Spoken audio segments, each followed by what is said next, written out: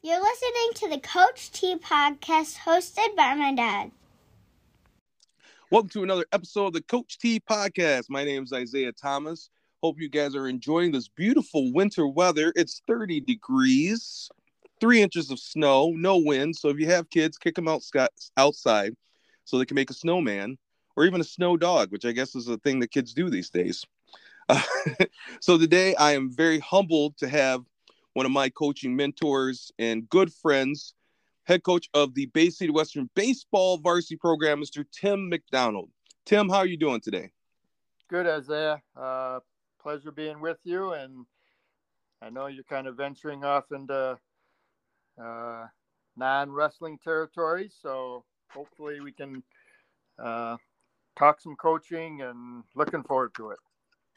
Well, thank you, Tim. I appreciate it. So one of the things Tim did mention, yes, this is our first interview with I don't say a non-wrestling guy, because Tim, some people call him Mac, so it'll be interchanged when we're talking in this interview, is a big sports fan. Okay, he goes to a lot of the sports at Bay City Western and supports his student athletes. He's also been a teacher there for over 30 years.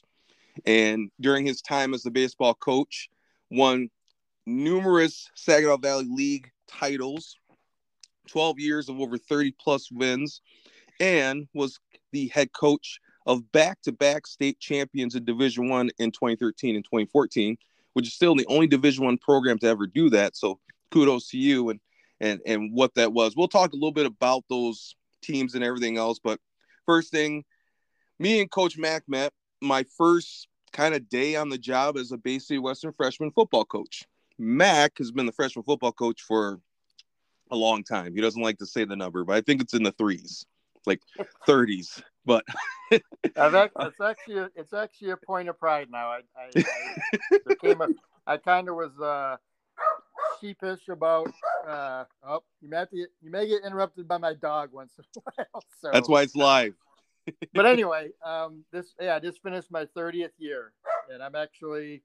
I say that as a point of pride. I'm starting to certainly coach sons of former players, and you got to sort of take a deep breath when that happens. But I must enjoy it, or I wouldn't keep doing it. So, and I guess the biggest thing is I don't know any different. I don't know what it would feel like to go home after school in the fall, just because it's always put on your whistle and head out to the practice field.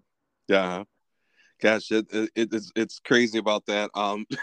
Freshman football, where we cut our teeth as coaches. Mac was the first person I was introduced to by our varsity coach at the time, Bruce Mann. And you got to understand when I was coming through. So I'm going to Saginaw Valley, about to start at Saginaw Valley. I had never coached football before. I was a pretty decent high school player, but never coached it before.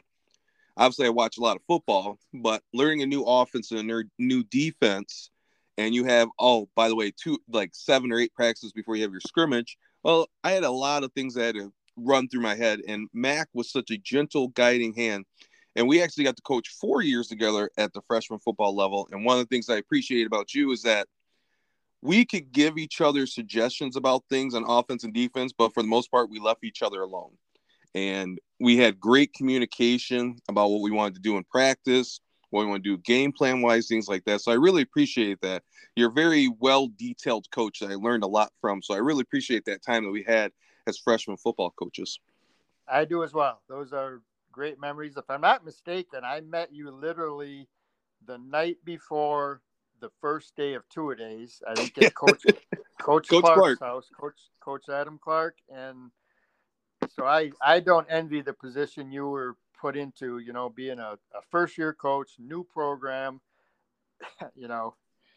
just like I can't even imagine that. But you know what? We kind of navigated our way through that first year, and then I truly enjoyed it. I think we had a good, like you said, we bounced things off each other, and we just had I think our styles kind of meshed, our personalities meshed, and I think we did a good job coaching those kids up, and had a good time doing it.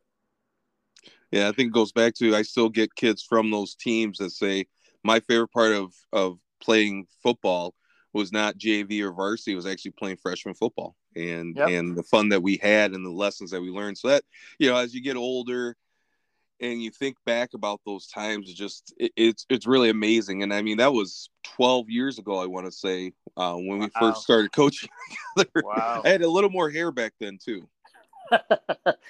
Well, I think I always tell my philosophy, like the freshmen, whether it be freshman football, freshman baseball, freshman basketball, whatever, is to give the kids a good experience. You hope you teach them some X's and O's, but if nothing else, you want to, have them enjoy the game and give them a good experience, and certainly, try not to chase any away. And I think we accomplished that.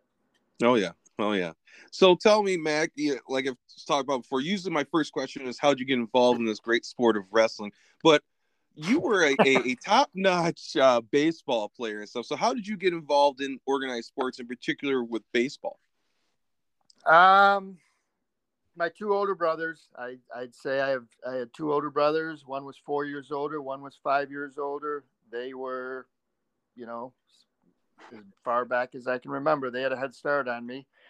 And we were always playing something in the yard, wiffle ball, basketball in the driveway, throwing a football around. So I enjoyed it, but I think those two, my brother Steve and my brother Jeff, were certainly the ones that, just kind of dragged me along with them. And sometimes I'd play with, all of their friends. So I was playing, competing against some older guys. My dad was not a sports guy in the least. He's from a farming family. I kind of look back in retrospect, and I kind of almost consider it a blessing that, I did not have one of those overbearing fathers. And, that was a long time ago and things are different, but he let the coach, and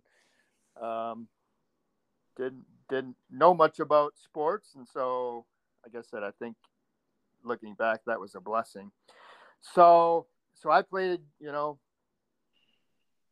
T-ball, farm league, little league, the whole gamut of baseball. And I played 3 sports in high school. And, back then, it's kind of interesting. I always think back and like, well, whatever sport I was playing was my favorite sport. I love Right. football. I love basketball. I love baseball. But I think, baseball maybe is a little bit like wrestling. It's a team sport, but there's a lot of one-on-one, the better man win aspects to it. And I was a pitcher.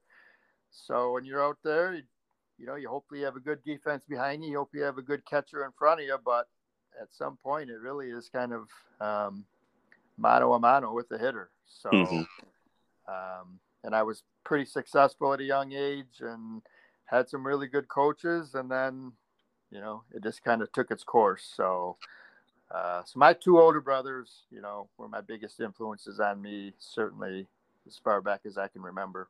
Mm-hmm. Now, you went to Mount Pleasant Sacred Heart. I'm assuming that kind of factored in your decision to go to Central, right? I mean, being right in your backyard. Well, yes and no. Small school, and I had a really successful baseball career, but I had literally few, if any, scholarship offers. Again, maybe it's one of the curses of being, from a small school. That's sort of a strike against you. So it was kind of by default. Central Michigan's head coach at the time, he was just named the head coach, and I had actually played for Dean Craner. I had grown up with a couple of his sons in the summers and played with them, and always did well. So he knew who I was, but I kind of went to CMU as, like I said, just basically because I had very few other options, and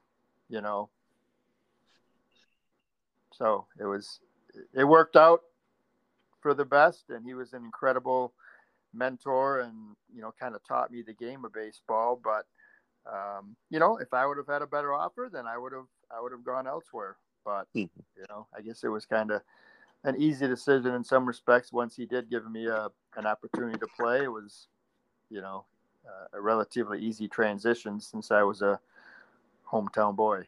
Right, right. And you carved out a Hall of Fame career there and an All-American career. So after Central, you did you have an opportunity to play in the majors? I got drafted twice. Got drafted my junior year by the Tigers. I actually played summer ball for a guy that was a scout for the Tigers. So I didn't have a great junior year. I had a really good sophomore year at CMU. Was first team All-MAC, and then kind of a disappointing junior year. Just not a bad year, but just took a little bit of a step backwards. So it really wasn't a big decision to go back for my senior year. I certainly wanted to get another year of schooling in. And then my senior year, I had just the season of, if I had to do it 100 times over, I would never have the kind of year I had, and just everything went perfectly, and I set all kinds of records. And I got drafted by the A's, by Oakland, after my senior year, but I actually got drafted 9 rounds lower. And I didn't understand all the hows and whys. So I don't have a lot of regrets in life, but probably one of my biggest regrets is that I did not even give it a chance when I got drafted. And that probably sounds absolutely ridiculous to most people. You know, you get a chance to play professional baseball, why wouldn't you try it? But there was a lot of factors that came in, and I guess as much as anything, I was kind of bitter and confused about, you know, what else do I have to do to get a shot? But again, if I knew then what I know now, I'm sure I probably would have made a different decision. But you know, I had another year of school at CMU to finish up my degree, and so, you know, I don't dwell on that. I don't, you know, spend sleepless nights thinking about it, but right. But I certainly probably made a rash and bad decision just based on, you know, some emotions that were happening at the time. But, you know, not too many people can say they've been drafted twice by major league teams, so I can at least hang my hat on that. So you finish your career, you decide not to go to the pros, you finish your degree. How'd you end all the way up in Auburn, Michigan, or Bay City, I should say, first? Well, you know, Mount Pleasant's only an hour from Bay City, and I had played against Bay City teams in the summer, so I was familiar with, you know, with the area. But graduated, got my degree, had a couple of interviews in the summer of, it would have been 1989, and didn't get any offers, so I didn't have any. So I was good. I was actually debating whether to go back and get a business degree. I just, again, you get frustrated. You get a couple of interviews and you don't, you know, you're not the person that's selected. So, you know, I had some, you know, trying to think of my future, and then it was kind of a really odd coincidence that some woman at Bay City Central retired 9 weeks into the school year. And so again, I think there's somebody's got a bigger plan, because I was just into the placement director at CMU, who I had known because his wife was an English teacher that I had at Sacred Heart, and he was the placement director. So I had just been in his office and just asked him. I was talking to him about a possible, you know, career change, and just I'm like, I'm not sure if teaching's, you know, going to be what I want. He goes, no, you need to hang on. Don't give up. You're going to be a good teacher. And like literally the next week, he got a call from Bay City. They needed an English teacher. And obviously I was fresh in his mind. So he kind of got me, you know, an interview. And so I came into teaching 9 weeks into the school year. It was like end of October. And I taught for 3 marking periods at Bay City Central my first year. Wow. And then the next year you end up at Western, right? Yeah, because and again, this is just weird circumstances, but so 1990 was the year that Bay City consolidated from 3 high schools to 2 high schools. So they closed Bay City Handy. And so basically every teacher was kind of thrown in a pool, and you kind of, based on seniority, got to pick your where you wanted to teach. And so there was a whole mass shuffling of teachers, and I was kind of left with whatever was left over. Mm-hmm. And so I got transferred over to Bay City Western. I enjoyed Bay City Central. I mean, your first job, you don't know any different. Right. It was kind of a culture shock going from little Mount Pleasant Sacred Heart to Bay City Central, Right. Parochial school to a big public school. But I enjoyed my first year teaching there. So if I would have been back at Bay City Central, I would have not thought anything of it. But I got transferred to Western, and then, 32 years later, I'm still walking through those same doors. Talking through the same doors, still most of the same teachers still there that you were there when you began teaching. So, very, very few, if any. Oh, I think I'm high in seniority. I always say I'm not the oldest teacher at Western, but I do think I've got the most years. I would say so. We can always go through the yearbook and kind of figure all those numbers out. What do you think is the benefits of being in the building that you teach at and coach? How's that beneficial towards a coach? Yeah, I can't imagine not being in the building and having to, nowadays with social media and cell phones, it's a little easier. But I think, way back when I first started coaching, if I wasn't in the building, I can't even imagine how you would, have lines of communication with kids and parents. And I just think that would be coaches have done it and done it successfully, but I just think it's that would be one huge hurdle that you'd have to overcome. It's just so easy to walk down the hall or call a kid down or see a kid at lunch or have meetings after school. And so, just not just the convenience part of it, but, and vice versa. Kids can come seek you out if they need to talk to you about whether it's a little or a big thing. So I know you and I have talked about, that was one of the challenges for you was, not being in the building. And, I guess you find ways to try to make it work, but I think there's no two ways about it. That's just makes it more challenging.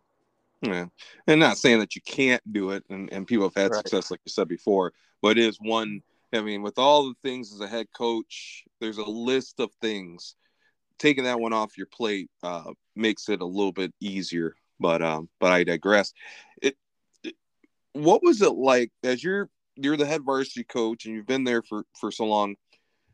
You've had those opportunities throughout your earlier career where you guys were knocking on the door of making it to a state finals appearance. In fact, I mean, I've heard this multiple times, and I believe it's true. You probably have the toughest district in the state of Michigan, with the 4 or 5 teams that are usually in there.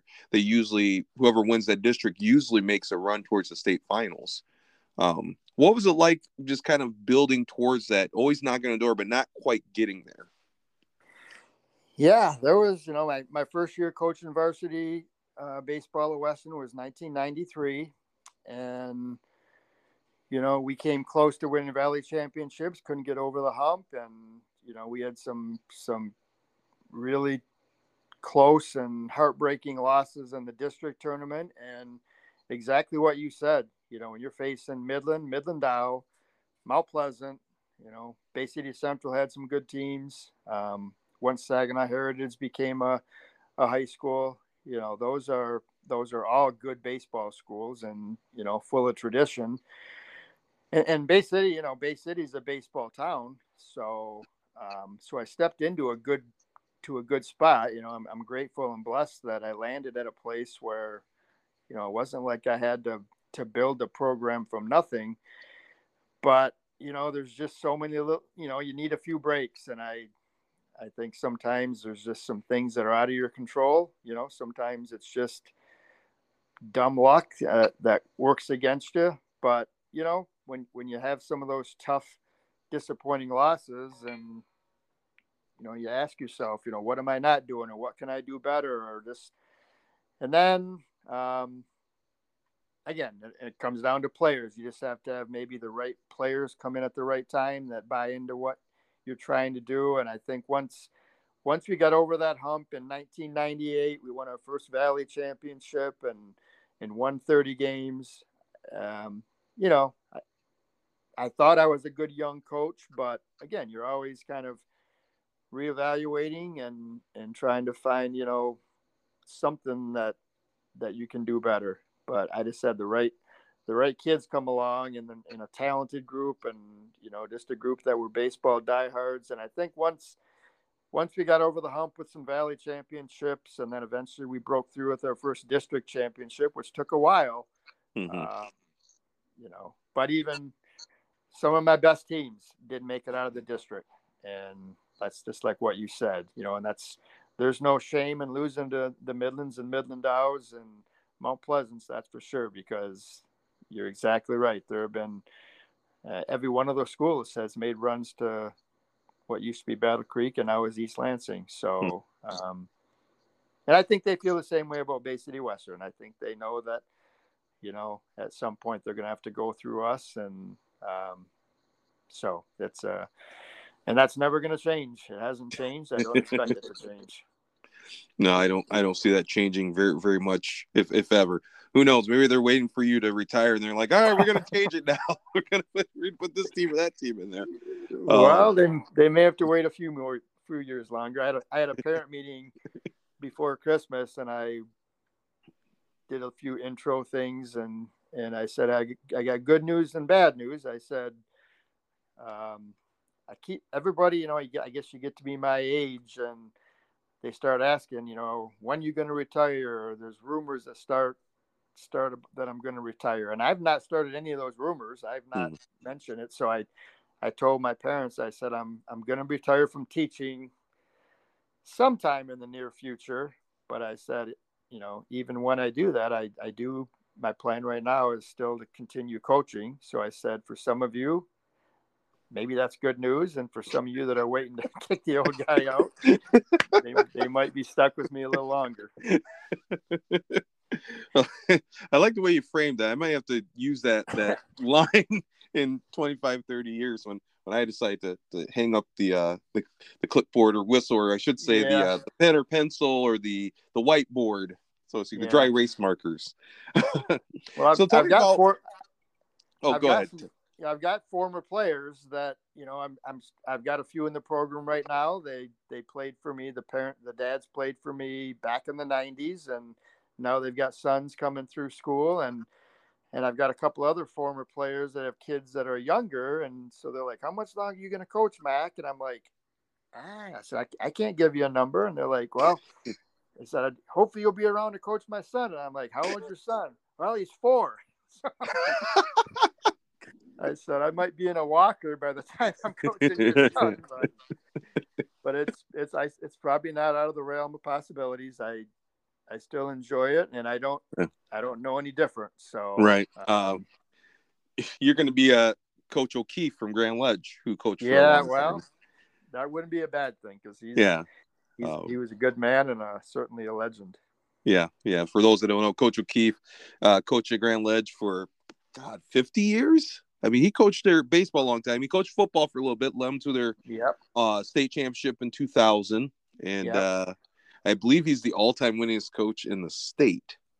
Second, guy from Larry Tuttle from Blissfield passed him by. But there you go. Yes, and that's another one, another legend up there.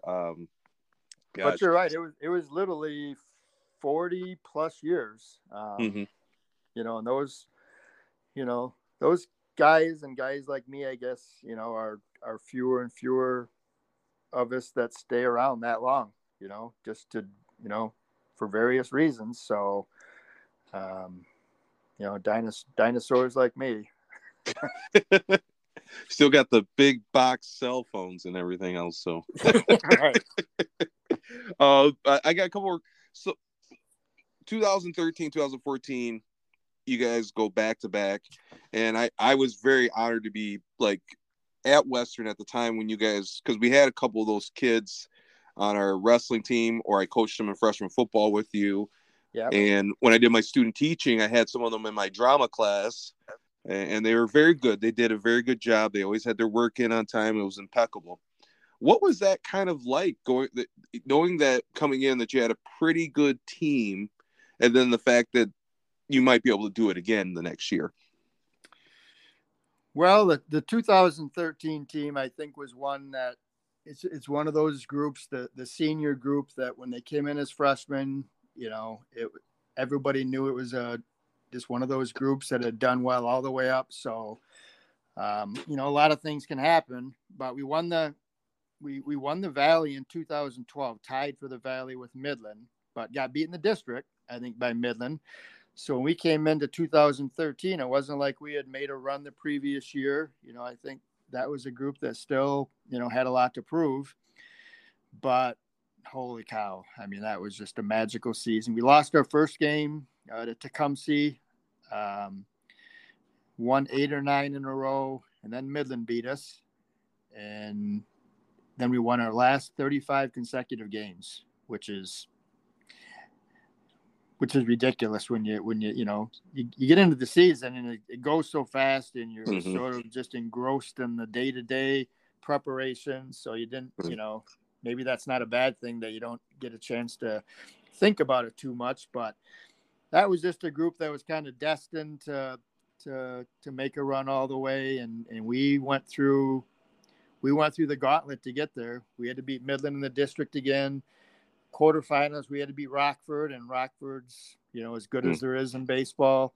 Semifinals with Sterling Heights Stevenson, which had won a state title a couple years previous to that. And then the final was Brother Rice. So, we didn't take the easy route, but that team they were just winners. They were competitors.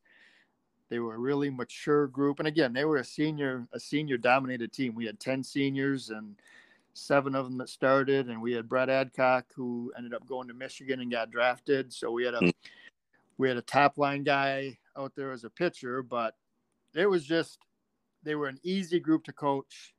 As talented as they were, whatever you asked them to do, whatever they had to sacrifice for the betterment of the team, they would do. So we finished 42-2, and just, again, an unbelievable run. And then the cupboard was dry the next year. 2014, we lose 10 seniors, 7 starters. I brought up 5 sophomores, good young players, but the 2 state championship teams couldn't have been more different.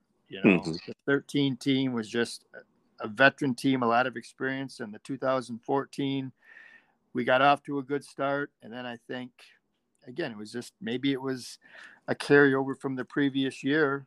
It's not anything that, we didn't talk about state championships and, preseason goals, just because there was so many new faces.